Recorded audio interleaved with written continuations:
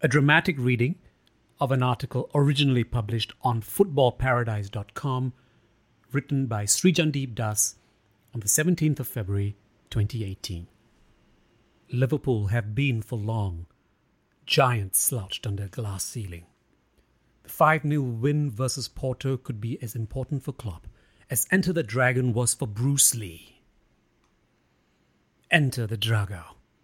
Jurgen Klopp's Liverpool are their own worst enemy.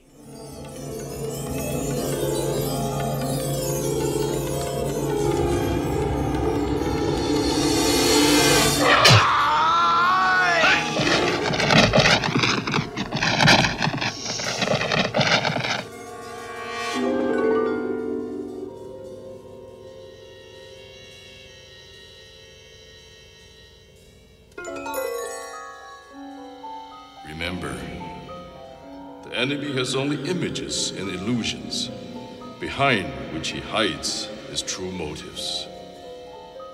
Destroy the image, and you will break the enemy.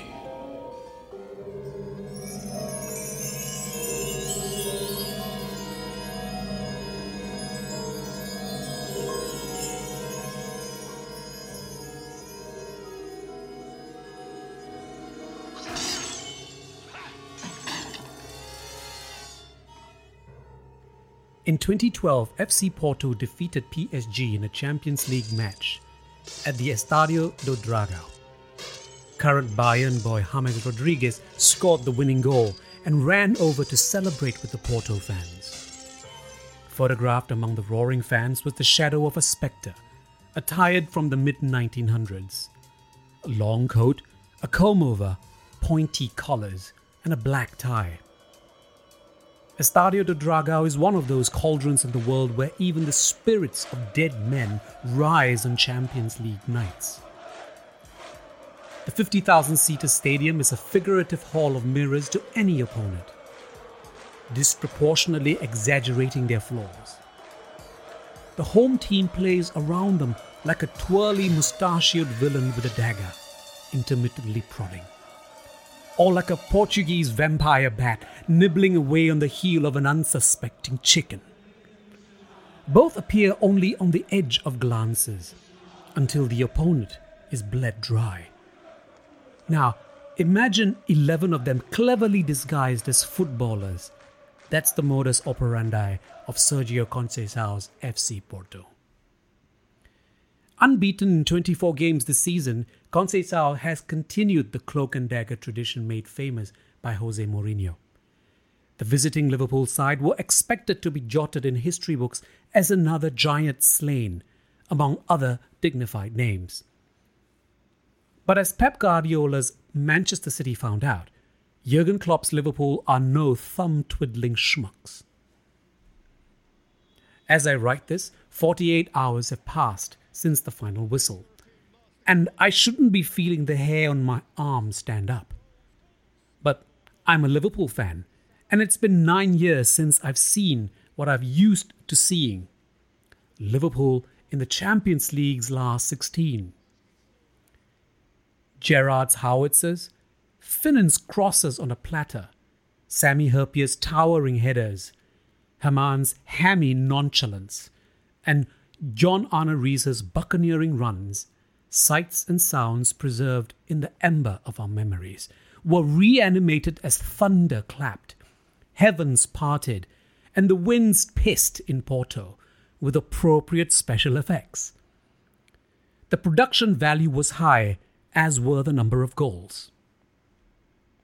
It all started like it usually does these days for Liverpool, with Roberto Firmino pinching the ball from a Porto player with all the tables of a hammerhead shark. It was in that moment that the pecking order in the European football food chain was established. Porto might have appeared in 22 Champions League campaigns, only behind Real and Barcelona, but it was Liverpool that showed the larger appetite. In the first half, Mo Salah skip-roped the ball around goalkeeper Jose Sa twice to score.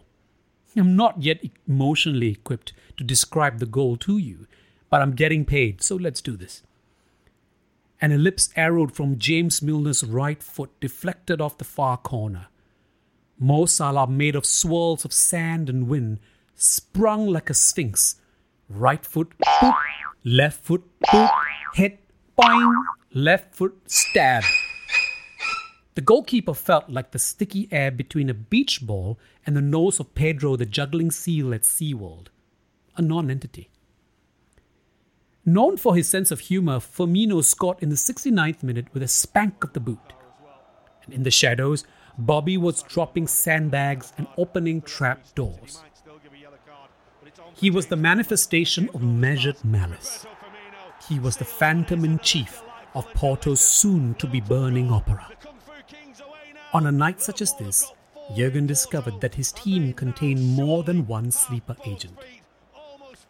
Porto's left-back Alex Telles' left foot smokes cigars and plays the djembe in its leisure. He has accounted for 17 assists for his team since 2016 and is generally unbottleable. Liverpool's 19-year-old right-back Trent Alexander-Arnold had the genie by its tail. Elsewhere, the spirit of Steve Finnan was puppeteering the frame of Andrew Robertson. Gini Wijnaldum played with deep-seated anger for humanity and a scowl, as if someone whispered, 360,000 blue whales were killed in the 20th century into his ear. Jordan Henderson flexed his armband, and Sadio Mane was finding his verve. Mane glided on grass and trapped the ball like a tarantula with skates on and scored twice, 25th and 53rd minute. When the end drew near, his foot met the ball with all the forceful finality of a killing, floor knocker sledgehammer coming down on the side of an unsuspecting cow's head. That was Mane's third, Liverpool's fifth, and Porto's largest margin of defeat in their den. A scarcity of miracles has parched our throats. It has made us less sure of ourselves when we sing our songs of defiance. This 0-5 win has been 9 years in the making. Grown men teared up by the end of the night. They'd tell you it was the pissing wind that got something in their eye. They would be lying. It was February the 14th, and these were men falling in love again. Liverpool fans admittedly suffer from philosophy, romantics imprisoned in self-reflection. They have been resigned to an unceasing comparison with their glorious past, undermining their present progress. They have been, for the longest time, giants standing slouched under glass ceilings. Towards the end of Enter the Dragon, Bruce Lee was lost in a maze of mirrors. It was an epiphany from the past that made him break the mirrors to find his nemesis and a way out. For the longest time, Liverpool have been their own worst enemy.